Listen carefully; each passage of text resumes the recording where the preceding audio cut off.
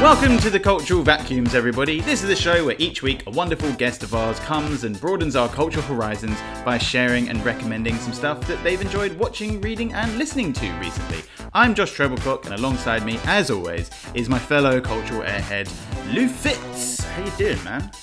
I am well. How are you, fella? Not bad, not bad. All the better for seeing you, even though it's a bit of a gloomy Wednesday that we're recording on. You look very life. You look full of life, Lou. It's Tuesday, mate. What's happened? Wait, is it Tuesday? No. Yeah, today's Tuesday. Oh, yeah, of course. But when people listen to this, it'll be a Wednesday. I'm already thinking ahead, mate. I'm knee-deep in 4 gigs in a row. 4 or 5. I've got 5 nights in a row. You've been a busy boy. Where can people see you quickly before we have to start plugging? Camden. Come to Camden Fringe, 27th, 28th. But forget that. August. Come actually. No, I should plug myself. I should back myself and say. Well, you may as well do it now because people are more likely to listen to this bit than possibly the rest of the. You're bloody right. The show's called Soft Lad, and it's on August the 27th and the 28th at 8 o'clock at Camden Fringe. Tickets are only £5. And now on to what have you been doing this week, Lou? Mate, I've had an absolute cultural bonanza. I know, this is why I'm excited. This is why I'm excited to talk to you about it, because we actually have someone who has been on our show who's been to a fucking museum recently. I went to a museum. It was free, of course. That was of course. We went to, me and sweet lovely flatmate Caroline went to the Welcome collection in Euston. It is what it was. It was I'm trying to explain art without using my hands. 3 exhibits. The man that owns the museum, or is the curator, dead now, called Henry Welcome, collector. All right. So old people. Right. So when rich people, it's basically hoarding for rich people having a collection. So when poor people collect stuff, they're called hoarders.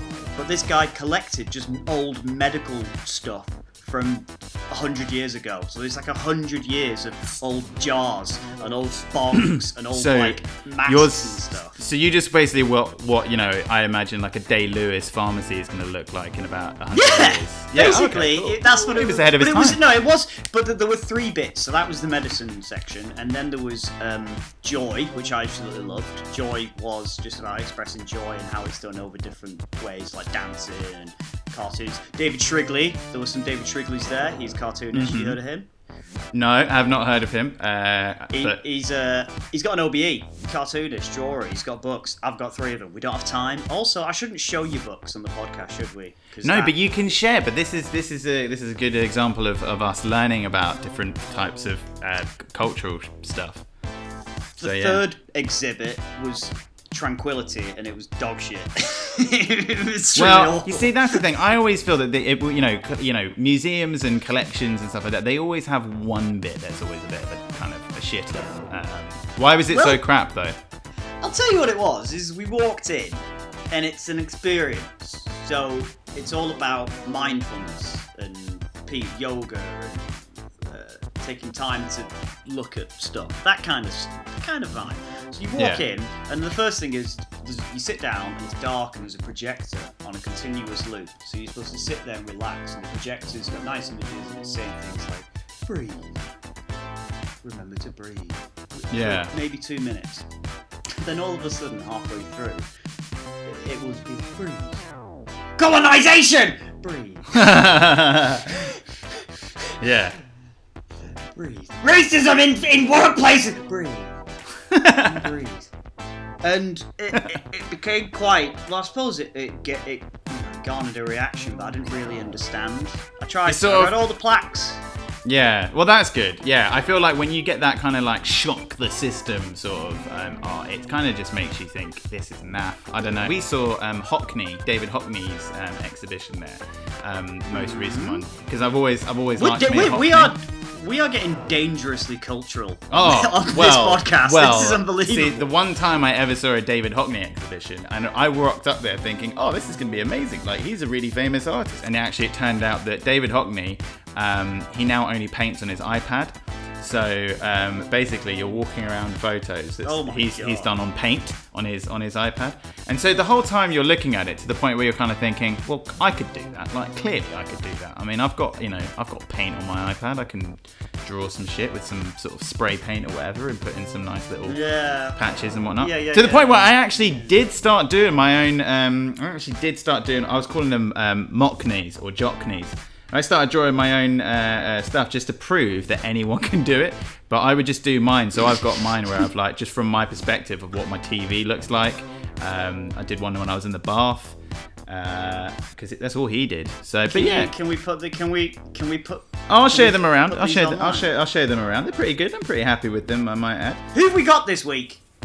Oh, I should usually be asking you this. Well, this week, ladies and gentlemen, we have the one and only, the fantastically funny Mr. Sunil Patel is going to be here. He is friend. I've known him for 4 years. First time I met Sunil was he was doing a preview for his first show, which I think was called White Night, at Sunday Shtick in Kentish Town. And I laughed very hard and he said, thanks for laughing at the end of the show. Since then, he's been in pretty much everything you can think of, right, Josh? He's been in This Time with Alan Partridge. Mm-hmm. He's been in This Way Up. This Way Up, the fantastic Aisling B comedy that's on Channel 4 at the moment, or on all 4. Channel 5's Borderline. Underrated. We'll get into that a little bit more, but underrated. very underrated show that. He's also in Staff Let's Flats, Bloods, you name it. He's in lots of adverts. He was on Beat the Internet with John Robbins. He's super funny. He's getting bigger and bigger and bigger, to the point where we probably wouldn't be able to do this with him in probably about a month's time before he becomes a superstar on some other thing he's going to do. But anyway, ladies and gentlemen, please do give your attention to the wonderful Sunil Patel.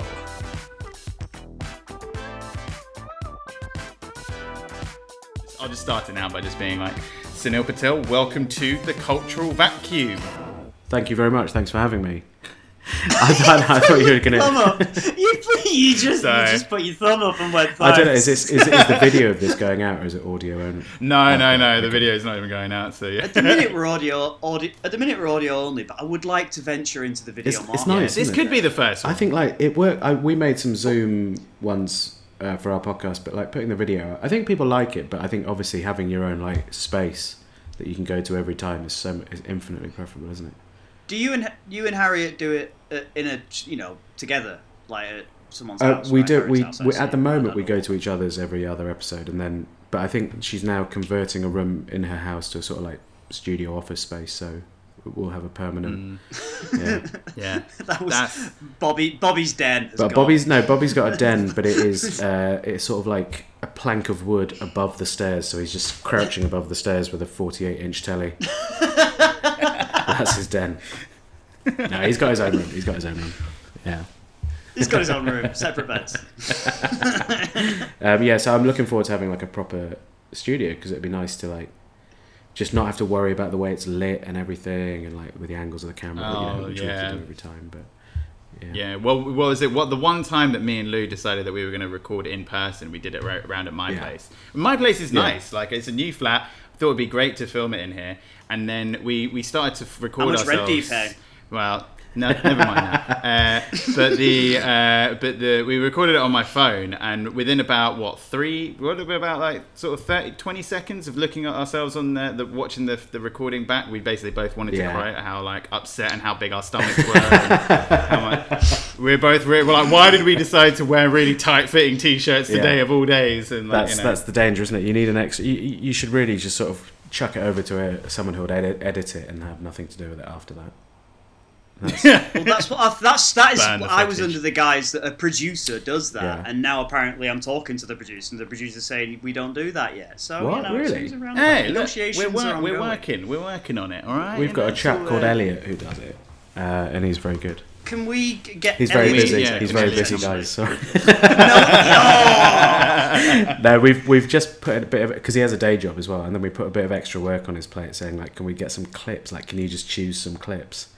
And I think that's a step too far in terms of the amount of work we give him, because it really should be up to us to look back and be like, this is what a good representation of what we want out there, rather than making him do it. Yeah. I don't think he's got the time for that. I found Have you found that with your own stand-up?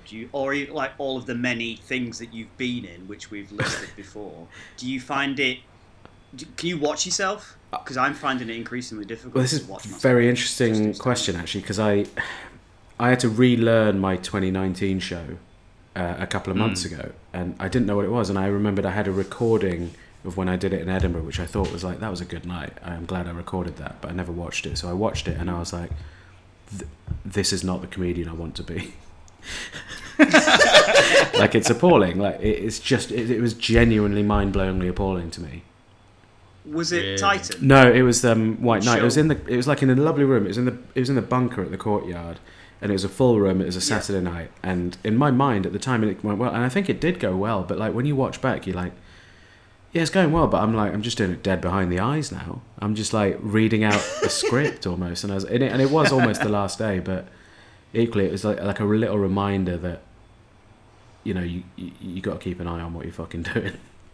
You just get into a rut and just say the same things over and over again, like, and maybe it's an anomaly, but you know that side bit where the bunkers are, and then they have that bar at the Pleasant in the Courtyard. I remember you came out, it might have been that day, but you came out, and me and Helen and Neil were all just there having a pint, and you came, and I was like, hi mate, how's the show? And you were like, don't know. And then you just had a drag of a cigarette and kept walking. Probably. I don't know. You never can tell though, can you? Because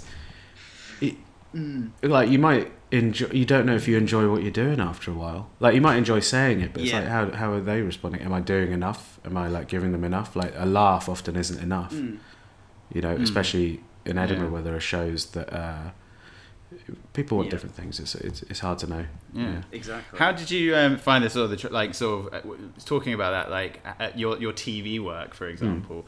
Like, how did you find sort of working with directors on that? You know, were you able to sort of like, did you kind of just listen to everything that they sort of said and take that advice, or were you just kind of like knew what you? Very little of the TV work I've done has been a director giving me any direction. It's genuinely like quite small pieces of stuff in the last year anyway, just like little bits. So often they look at the tape I send them and they're like, that's what we want in that, and then they're just like, just do what you did. I was gonna say, you're just being you, essentially, like that's what the closest I've got to like having a directors really get involved is when I did Borderline, which is like a semi-improvised sitcom. So that was the first series was directed by Matt Jones, who is an American comedian who you've seen Breaking Bad. He's Badger in Breaking Bad. Oh yeah. Really? So he's a really funny guy, like loves British comedy, and he was a friend of the co-writer Mike Orton-Tolliver, who wrote it with Chris Gow, who was a comic as well.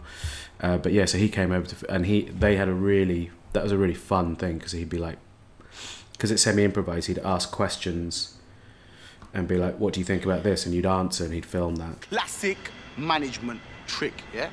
Making changes without informing us. They emailed us. Double classic management trick, yeah?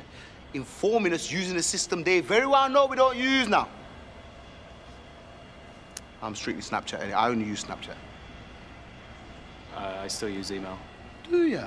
It's because girls don't like opening the laptop, attaching nude pictures of themselves and sending emails. They're like, Snapchat's like, whoa, bam, there's my woman that. You understand? So Snapchat's me. I still use email. Was that quite a fun shoot as well, Borderline? The first one, the second one was different because it was a different director, different writer, and it was a bit more scripted, but we were still allowed to fuck around and have fun.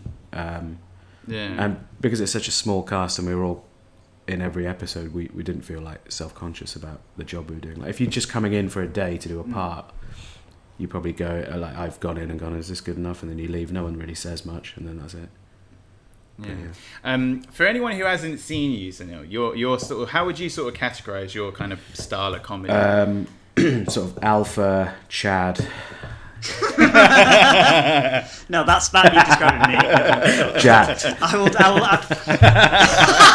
sort of swimmer's body. Okay. Swimmer's body is just like swimming through gags. It's just a fucking gun show for the renown.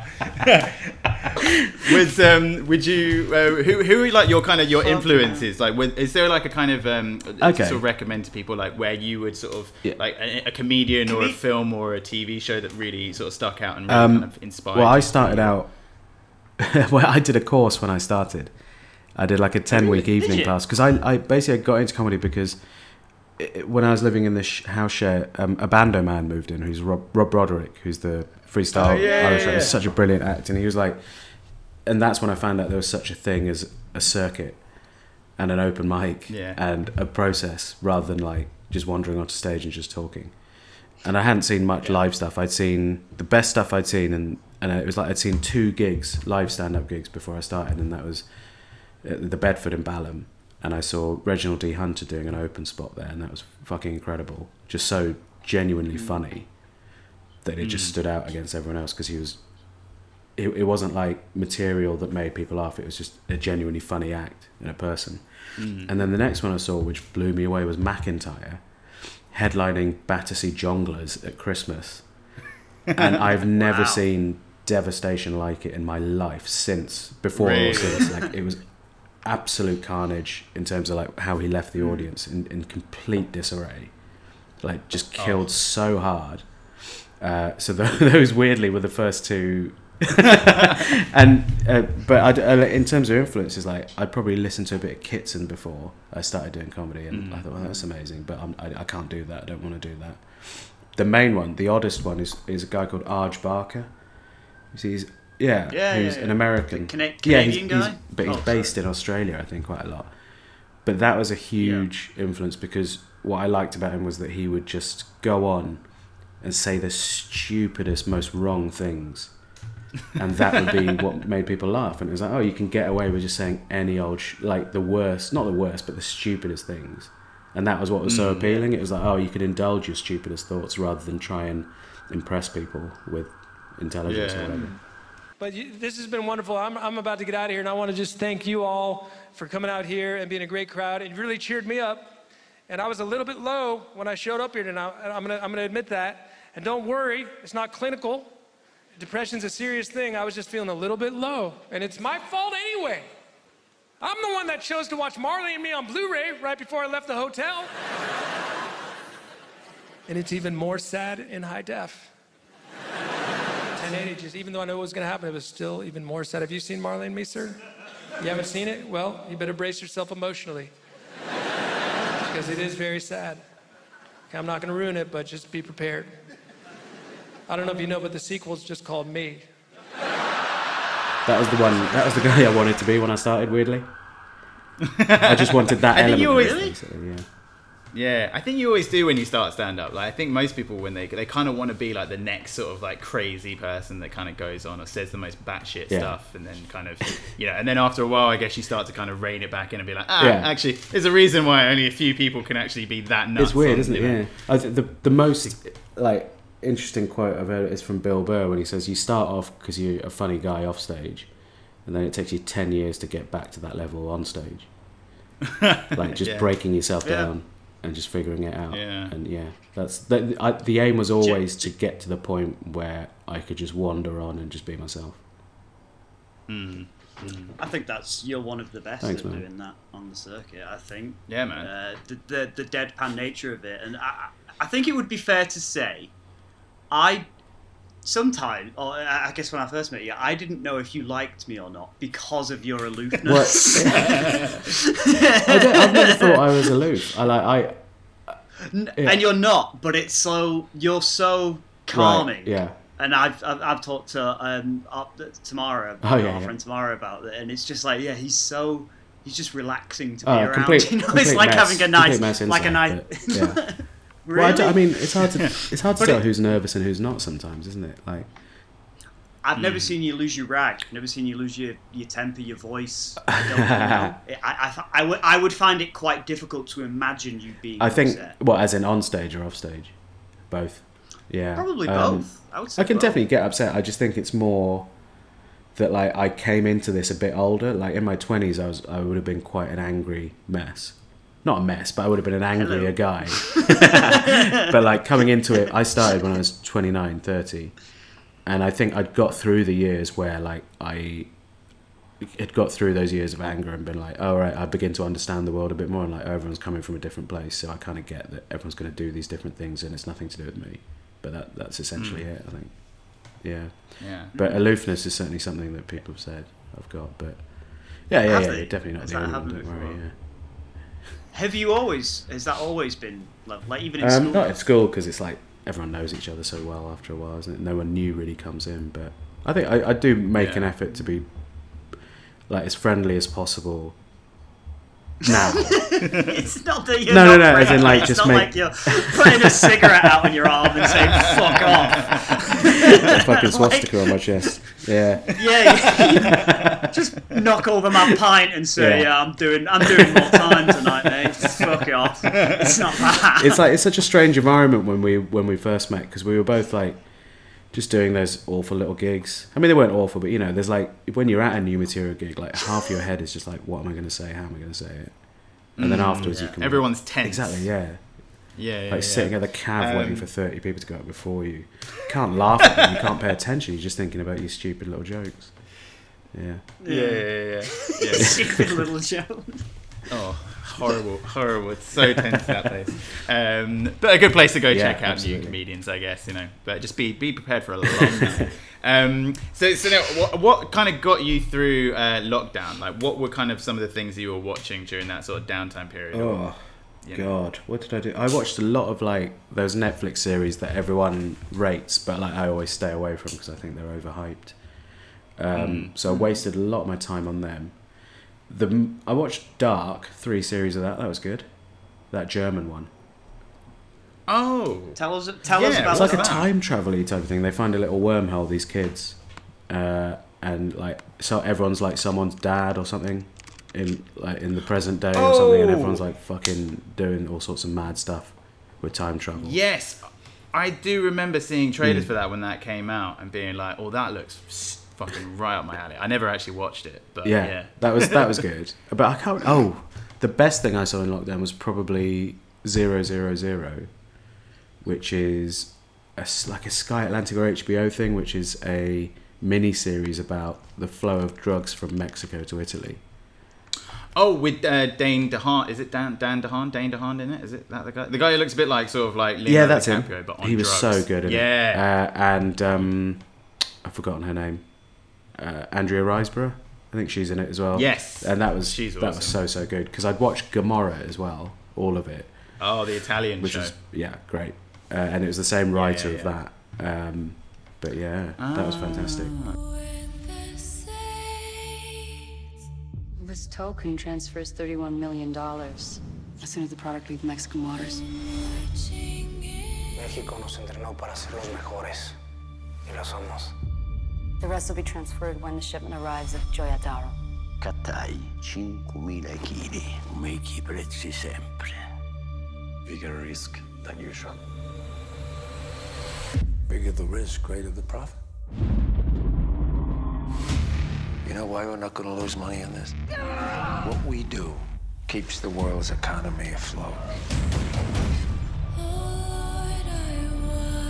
Bigger risk than usual. Bigger the risk, greater the profit. Yeah, Gomorrah is one of those shows that, like, if you haven't watched it, it sort of beats. It's kind of it's like, for me, it's like the ultimate mafioso sort of series that's ever been so created. grim, isn't it? It's like, that's how they live, isn't it? Yeah. It's mad. Yeah. It's mad that like all those mafia lads who are so wealthy still live in like a flat in a tower block, but it's full of gold, basically. Yeah. And their mum is in the room next door always. Yeah, and then like one of them just bought a tiger to put on the roof. But yeah, it was very silly. Yeah, they're impulsive. They're impulsive people. Impulsive. I've been binge watching The Sopranos. Fantastic, isn't it? And I've gone from season 1 to season 4 in 4 days. It's not 4 days, a week. I'd say a week. It's incredible, yeah. But it's so funny as well, and that's no one ever says that, because it's just so real. Yeah, and it's brilliant. I love it. And we're gonna get a Paulie Walnuts t-shirt. This little thing. Is that who your favourite character is? Paulie Walnuts for sure. Paulie is the best. I liked the other guy who's not Vito, Bobby Baccarat. Oh, Bobby Bay, yeah. Junior. What are you doing that for, Junior? Get up off the floor, Junior. Janice, my wife's dead. Yeah, there's some amazing scenes. I think all the surrounding the car. Have you got to the bit in the Serranos with where they go to Italy and they pick up Furio? Yeah. Furio in his incredible shirt. So also the style tips in that show are on point. Beautiful, aren't they? Those shirts. Where do they get? So Furio comes back as the godlike assassin almost, doesn't he? Yeah. That's amazing. Well, Tony needs people he trusts, so he goes to. They always call it the old country or the other side. I'm going over to the other side. They go there and they don't know. Yeah, Naples is an absolute shit. I like that. It's really fun, the and sort of old country vibe where they clearly have no connection. Yeah. Yeah. They don't even speak the Don't know language. what's happening. Like in the pilot, I think, or the first episode, Paulie steals an espresso pot from on Buttfucks, as he calls it. Oh yeah, because they're stealing Italian culture. Yeah, you're stealing it. Yeah. And then they go to Italy. It's like, what's this? I want pasta sauce, tomato sauce. Get it in. I think the one thing as well that with the Sopranos always Can't did believe for me myself. was the amount of food. It's really difficult when I remember I was trying to be on a diet when I was watching. Always eating. Yeah, they're always and eating. the food looks incredible. I feel like now it's impossible to watch that because you're trying to stay off the weight, and every single episode they're just eating the most amazing ravioli or like spaghetti. But to make that takes a woman a day. Because none of them are cooking unless they're in prison. No, never. They eat out so much, and they never seem to pay. They just walk out. No, it's true. It's because they've got the bald guy who's like their mate who runs the restaurant. They've got him like Artie Bucco. Yeah. I don't think you'll ever come across a series as well. More where you love the characters so much and they're always on these kind of like incredible arcs where they're kind of redeeming themselves, and then they always do something really fucking stupid that you're kind of like out loud will just kind of go, oh Christopher, oh Tony, you hadn't had an affair in like 3 weeks, what the fuck? Now you're banging this fucking reception again. Oh, receptionist. The episodes that I can't stand in The Sopranos are the ones where you go into his dreams and I'm like, I don't care about that at all. It's infuriating. The one where he has his in Atlantic City for a whole episode, just while he's in a coma. Oh yeah. With the fish talking. Can't be having it. It's boring. And there's also one thing that I don't understand is why Tony is such a Lothario. Like, apparently, all these, like, he'll be walking past a car dealership and like, he'll wink at, and then all of a sudden she's all over. He's I get massive that. I get it. Guy that. I get. I suppose it's weird when it's like women that he's never met or who know nothing about him. But I think it's just his general air of confidence and success, isn't it? Mm-hmm. Yeah, that's what I think you have that same. Well, I think so too. Did you never think about sort of adopting the Tony Soprano style shirt to then bring on stage? They'd be flattering actually, because they do cover a lot of curves, don't they? They sort of drape. It's like wearing a curtain. I haven't seen him since Paulie took him to the Schwitz. Hey, fellas. Where the fuck have you been? I've been calling you all fucking night long. I was at my gourmand's. I told Silvio I was coming. You answer me like I'm Jesus Christ himself, and if you fucking lie to me, may your mother die. I can't try the eyes. Where's Pussy? I don't know. Don't you fucking lie to me. Tony. Did you do it? Tony. Shh. Don't fucking lie to me. Did you do it? No. Did you fucking do it? No. Did you fucking do it? I said no! Now get your fucking hands off. Come on, Tony. Come on. Sorry, Paulie. One of the things I wanted to talk to you about. So I think one of the first times I saw you do stand-up was you did a joke about Action Bronson. Oh yeah. Which I always remember, and it was the one about the plate. Yeah. Oh yeah. And I just classic. Yeah. It's one that got clipped up to put on social media because they couldn't find anything else. And it was such a weird joke to put out on social media, which is based on relatability, essentially, isn't it? And it's like, here's this dude doing a joke about Twitter, we think. Yeah. And people are like, oh yeah, I guess, yeah. Yeah. But he's someone who, like, so I take it you're a fan of his music as well. Yeah. So I was gonna say, like, is he someone that, like, you've been listening to a lot? Like, do you ever kind of find yourself, like, writing to Action when you're listening to Action Bronson, or do you ever kind of get ideas from, like, rappers as well? I do. I write to. I write with, like, the most horrific and offensive trap music possible. I genuinely, like, my Spotify Discover Weekly and Release Radar is essentially like trap music, or like various niche hip hop. I find it. Who we talking? What's it? Do you know what? It's got to the point now where, like, there's so many different names. There's so many, like, 19-year-olds making music. Do you know what I mean? And it's just got like, well, which one is this? And it's all, they were all starting to use, like, symbols and lots of words that don't make sense now. Listen to me. Yeah, no, I agree. It's like, how do you pronounce your fucking name? I can't even. Well, it's like skibbity. It's like, and I've been Little Nas X, Industry Baby. Have you seen that music? That gets me all. Is that the one where he's? Is that the one where he's like the devil?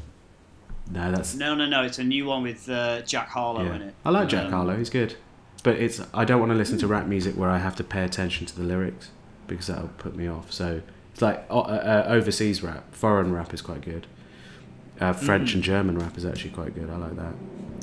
What is his name? Papa Doué is the song. Strome, I think his name is, or I'll look it up. Strome. I was listening to a guy called Frenetic. Infrarouge, it's called. Les jaloux me veulent du mal, dans la ville, je suis dans la PM, je rêve. Les jaloux me veulent du mal. Je passe ma vie au studio sans payer de loyer. Rivière de remords, mes rêves se sont noyés. Sors ce morceau car mon cœur elle a broyé. Dans la gueule du loup, oseras-tu aboyer. Mélancolique car la vie m'aura déçu. La mort viendra soigner mes blessures. Le sommeil comporte beaucoup de sous-entendus. Au fil du temps, nous deux c'est souvent tendu. À présent, je réalise que j'ai du vécu. Alléluia, j'ai survécu. And Naru, N-A-R-U, he's from Germany. Durch die Nacht ziehen, bis es morgen wird. Wir suchen neues Land und dann erforschen wir. Ey, egal was ich auch mache, schau, die steht zu mir. Ich puste eine Wolke aus und schweb zu ihr. Ich flieg zu ihr. Bin vorher in der Booth, ich fahre spät zu ihr. Und mach einen Track, mit dem sie sich bewegen wird. Sie weiß, dass ich will, was sie mir geben kann. Und das ein Leben lang. Sie ist mein Chill, ja, mit ihr heb ich ab. Why do you find that stuff good to, like, write to? Is it just because it just shuts your brain off from the outside world? It shuts your brain off, but it also it's quite energetic. I don't like listening to quiet, melancholy, sad music. That I've never listened to that. I don't like it. It's not for me. I like listening to sort of. It doesn't have to be angry, but there's an energy to listening to rap music when you're writing, which I really appreciate. Because like you can stand up and walk around with the headphones on, and it's like, it's just always. I've always listened to rap music. That's kind of my thing. Yeah. There's one. My mate introduced me to so you guys were naming your French, your Belgian, your German rappers. Russian Village Boys is my mate just and it is literally just like it's what you kind of imagine the sort of the stereotypical kind of like Russian dance track sort of with a bit of rap, and it's just like guys barely speaking English. But it's insane, and the music videos are ridiculous as well. It's just they're just always fighting each other against the green screen in Adidas tracksuits, just knocking back vodka and pickles. That's everyone now, man. Russian Village Boys. Cosmo is scored, Wake up from my base, take your shoes, go to place with my favorite face to face. Go away, we need more space. I like dance on the ground from my car, you bash it sound. Get fucking out of me, I have gun and killing spree. Suka, what did you say, Suka? What did you say, Suka? What did you say? I don't like you, Suka. What did you say, Suka? What did you say, Suka? What did you say? I said fuck you. Middle fingers up, Russians go hard. I believe in my God, God makes us swap.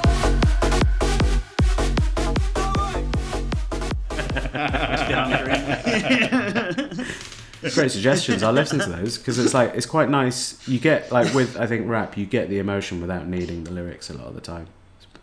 Yes. But otherwise, if I do want to listen to just some rap with lyrics, it's always Pusha T. He's probably my favourite, I think. Oh yeah, I love Pusha T. Wasn't Pusha T? I remember reading a thing saying that he came up with the it's either the Coke or the McDonald's "I'm loving it" jingle. Yes, I heard that. I heard that was Pharrell. It was either him or Pharrell when they were working together. I think it was Pusha T, and he was saying, "I never saw a fucking cent from that." It's so weird, isn't it? God, yeah. What the Yeah. Because did Justin Timberlake sing at McDonald's? Because they were all working together at one point. Justin Timberlake, Pharrell, and the Clips were working together. Justin's first single had the Clips at the end of it. Yeah. Absolute banger. Yeah. So he. Yeah, so he was, and Pusha T was just completely left out of, out of the royalties, clearly. Fucking Pharrell does his magic again, where he just doesn't pay the people. So who would you say is your favourite sort of musician of all time then? Who's your favourite? Who would I listen to day after day, endlessly? It's probably just for the... I love Pusha T, but I think he hasn't got a big enough and diverse enough back catalogue to listen to all day, every day. But it's going to be...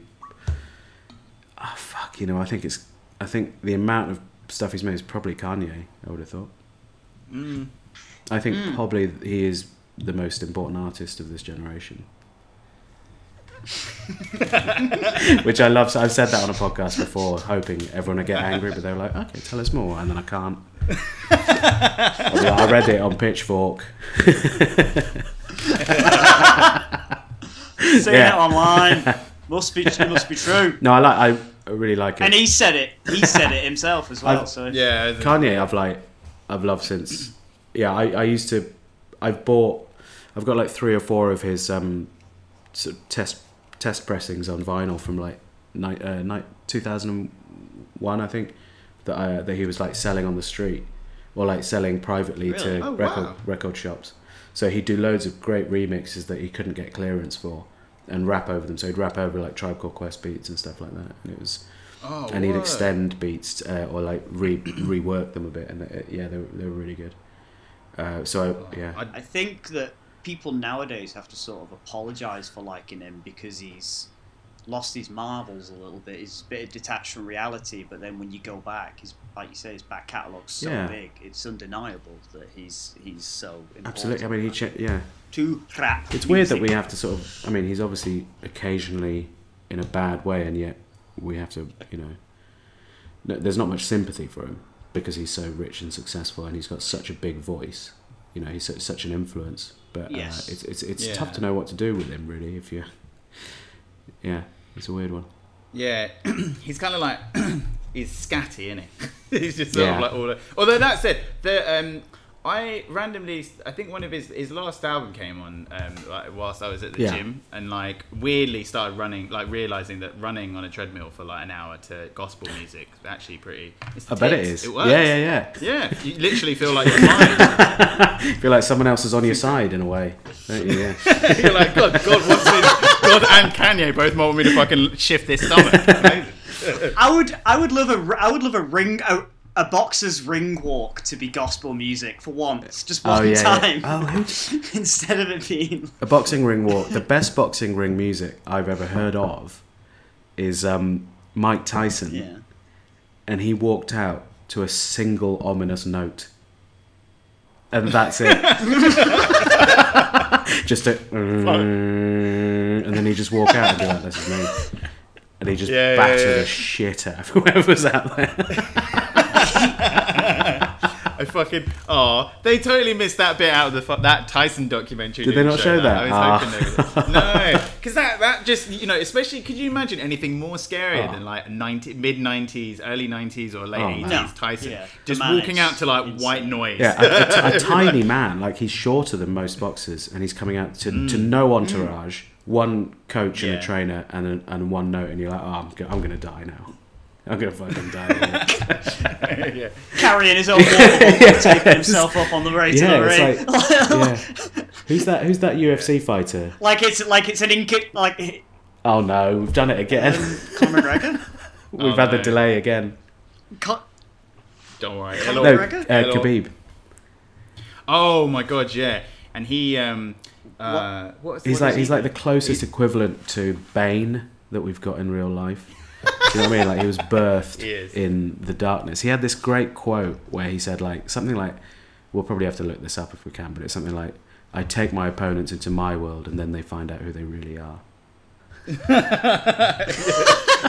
He does scare the shit out of me, and I think Conor McGregor would probably would admit this, but I think he scares the shit out of Conor McGregor as well, because I've never seen a man just dismantle more people in my life than he does. The latest Conor McGregor fight that I saw, because now it's just getting silly with YouTubers getting involved and stuff, but when he got beat up and then he's on the floor and he's broken his leg or something and he's like, your wife's in my DMs, your wife is in my DMs, and your wife's in my DMs, and it's like, oh, what? Mate, just shut up, you gobshite. Like, I find it infuriating. But like that chat is why he's worth nearly $500 million, isn't it? And it's like it's that marketing that's like. Yeah. I think that some of the best, orators of our time are the ones that just literally are guys who fight for a living, but also can just back it up with chat. Like, one of my favorite videos of all time is that one of. It's like a mishmash of it's like Muhammad Ali doing like the butterfly speech, and then it's cut with interspersed with like David Haye trying to chat shit to his opponents as well, and it's like Muhammad Ali being all poetic, and then David Haye just being like, your fucking mum is a slut. God. I'm a float like a butterfly, sting like a bee. I'm so. We haven't got anyone like that, have we? Your mum. No, because like Anthony Joshua doesn't chat shit anymore. No. Doesn't really chat shit ever. He's too, which is kind of. It used to be kind of. He's a too cool respectful. Thing. Yeah, which I always used to think was quite a kind of a strong thing, because you see all these boxers trying to be like, you know, just horrifically, you know, nasty to one another. But then you know, what are the two brothers called? The Klitschko's. They didn't really say. They didn't anything. fucking need to, did they? Those lads. No, exactly. Sometimes you just But you would have thought they'd try and get writers nowadays, especially if you're trying to build a like personality in fighting. Well, what was it in wrestling in WWE? Vince McMahon hires all these writers to basically make his performers sound like they are the next Muhammad Ali, and then. Obviously, none of them, but they're trying to remember their lines, trying to pretend like they are anywhere near as charismatic as like Dwayne Johnson. And, you know, they are literally stunned, like they trip over themselves and they're like, I'm going to end you. And then that's about as much as they can say. It's tough. It's tough public speaking, isn't it? It is tough. It's difficult. What was I gonna? So yeah. The other thing was. Oh yeah. So we come to this. This is the time where Lou likes to ask a question to do with. You always guilty pleasures, Lou. So you can ask the question. What's your favourite? What's your guilty pleasure? Is he going to ask it? Oh yeah. You ready for this? Ready for the surprise? Yeah. Can you hear me? Because there's a lot of staggering on the microphone, so I've just been. All I heard from that maybe 5-minute segment was Muhammad Ali. Well, you have to go back. It was worth it. Yeah. So I'm a big fan myself. So what are you into, mate? What are you doing? No secrets. What are you watching on YouTube? What am I fucking into? Good question, Lou. It's my turn to ask the question. So that's it's been quite embarrassing because I've left my. I had to live in a short-term flat for like a month, and I left my YouTube logged in there while I was staying there with Jordan Brooks, who then stayed on for another week, and so he knows what I've been up to, and I now know what he's up to. But no, it's not that bad. It's like. So the thing that I like is there's a chap who drives around the country and eats the biggest food challenges. Yeah. Rate My Takeaway. He's good. I talked about him before, but this guy I found through Rate My Takeaway because it then gives me new suggestions. It's called Beard. Someone Beard. Oh, is it Beard versus? That's it, something like that. And he's got like 1 million subscribers, but he's like he's quite a slight man. And then he goes and nails like maybe 16,000 calories of chips in 5 minutes. And you're like, fucking hell! It's mesmerising. But apart from that, I like the stuff. Do you know what? I'm gonna go to my YouTube. Have you been watching since you started the personal trainer stuff that you were talking to us before? I think we started recording. Have you been watching more of those videos? Because I've been watching those. What, having a wank to them? The ones I do like cooking videos and travel videos basically. So cooking videos, I always watch Alison Roman, who's very good. She's in New York Times, and then Kenji Lopez Alt, he's the first guy to cook. He started in the pandemic, but he just straps a fucking GoPro to his head, so you're like, oh, now I know what you do. But he's good. And then apart from that, the travel ones I like are these mad guys who just like take a camera and just go to. There's this guy called Bald and Bankrupt that just goes to these weird Eastern European cities and just goes around them, and it's fucking fascinating. He goes all around the world really. He's been to India, South America, but a lot of Eastern European stuff I find like really interesting, because like it's how after the Soviet Union went, like how they're coping, and it's not well. Really? I love that. Yeah, a lot shit. of like ruined anything to do with that, buildings like and stuff. Yeah, anything with like Eastern Bloc kind of stuff. It's just man, check him out. It's like haunting and also at the same time, I don't know. It just always fascinates me, that shit. Ever since Chernobyl. Yeah. Just to make life miseryful for them all over there. But like, yeah, it's just a really fascinating part of the world. Like, what did you just? Did you say miseryful? Which I wasn't. Which I wasn't sure if that was even a word. I was kind of saying it, being like, what is the word that I'm meant to be using? Jesus Christ! It's like the theme of the it's tough public speaking, isn't it? It's very hard. It's very hard. Beard meets food. Miseryful. Beard meets food. Beard meets food. Yeah. I've seen that guy, and he's jacked. He's like fucking. He looks like a weightlifter. I think, as well. yeah. Not like, he's ripped. I think he is like, you don't notice it until he lifts his arms up, and you're like, fucking hell, where'd you get them from? And I think he does like, he eats those big meals, and then just like for a week just has a couple of bananas or something. But yeah. Cleanses, gets out. I feel like competitive eating is going to be like, there'll be some guy's story or woman's story that will be like the next, like The Last Dance. But for someone who competitive eating, the Michael Jordan of hot dog contests. He goes to that place in like, is it Nathan's in Coney Island with the big scoreboard outside? Oh, really? It's just him just knocking back like hot dog after. There was hot that dog after Netflix hot series about weird competitions around the world, wasn't there? That was a brilliant documentary series.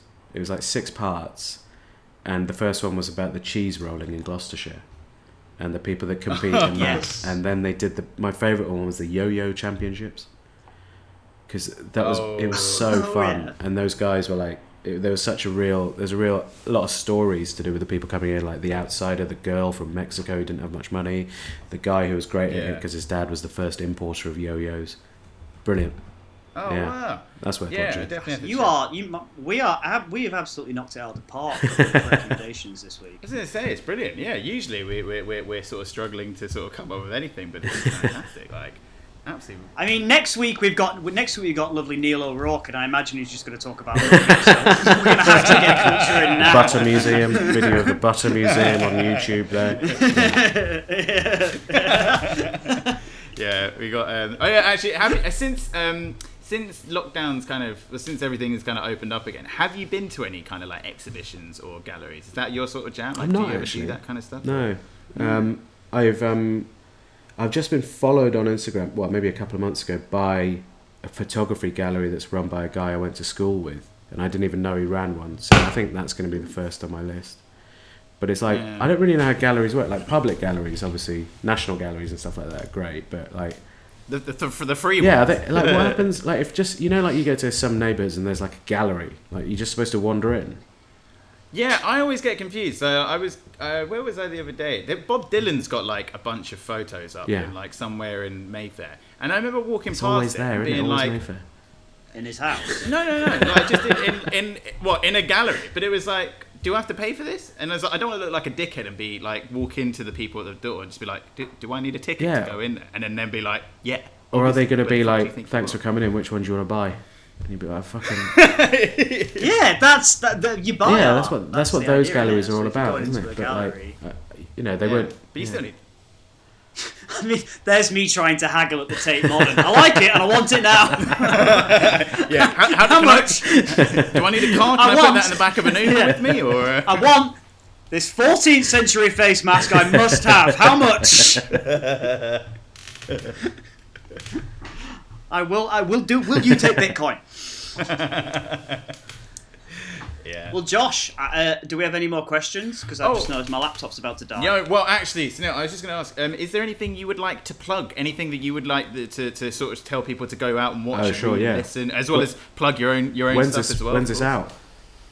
Tomorrow, is it? Okay, a recommendation of something I really enjoyed is a series called Patriot on Amazon Prime. It's sort of like quite a funny, quirky 2 series about a CIA operative who's undercover in a pipe factory. And that's really fun and really weird. And they definitely shouldn't have given them the budget to make that. Because it's so niche and weird. But I loved it. I thought it was fantastic. Beautifully filmed. The acting is great and it's really funny. Can I talk to you about something? I need this job because I have to work in accredited construction overseas to go places Americans aren't supposed to. I'm not going to pass this urine test. So I need yours. It's not just me. The country. The USA needs my pee. Yeah. Will you pee my cup? Also, watch some French comedies on Netflix if you can. I think they're amazing. Just look up French comedies. We reviewed the... Was it Call My Call Agent? My Agent's My great, Agent, but if you yeah, go Call down My the rabbit Agent. hole, there's some really good stuff. It's really funny. Watch Back Chat on the Dave Facebook channel. That's a series I made with them a couple of months ago. That's coming out every Monday at the moment. And then I'm at Camden Comedy Festival 24th to the 26th of August. And that's it. Oh, mate, we'll put all the links up to that in the show description. And just lastly, to say thank you so much for coming on. Thanks, man. It was Pleasure. awesome. It was really fun. Thanks for having me.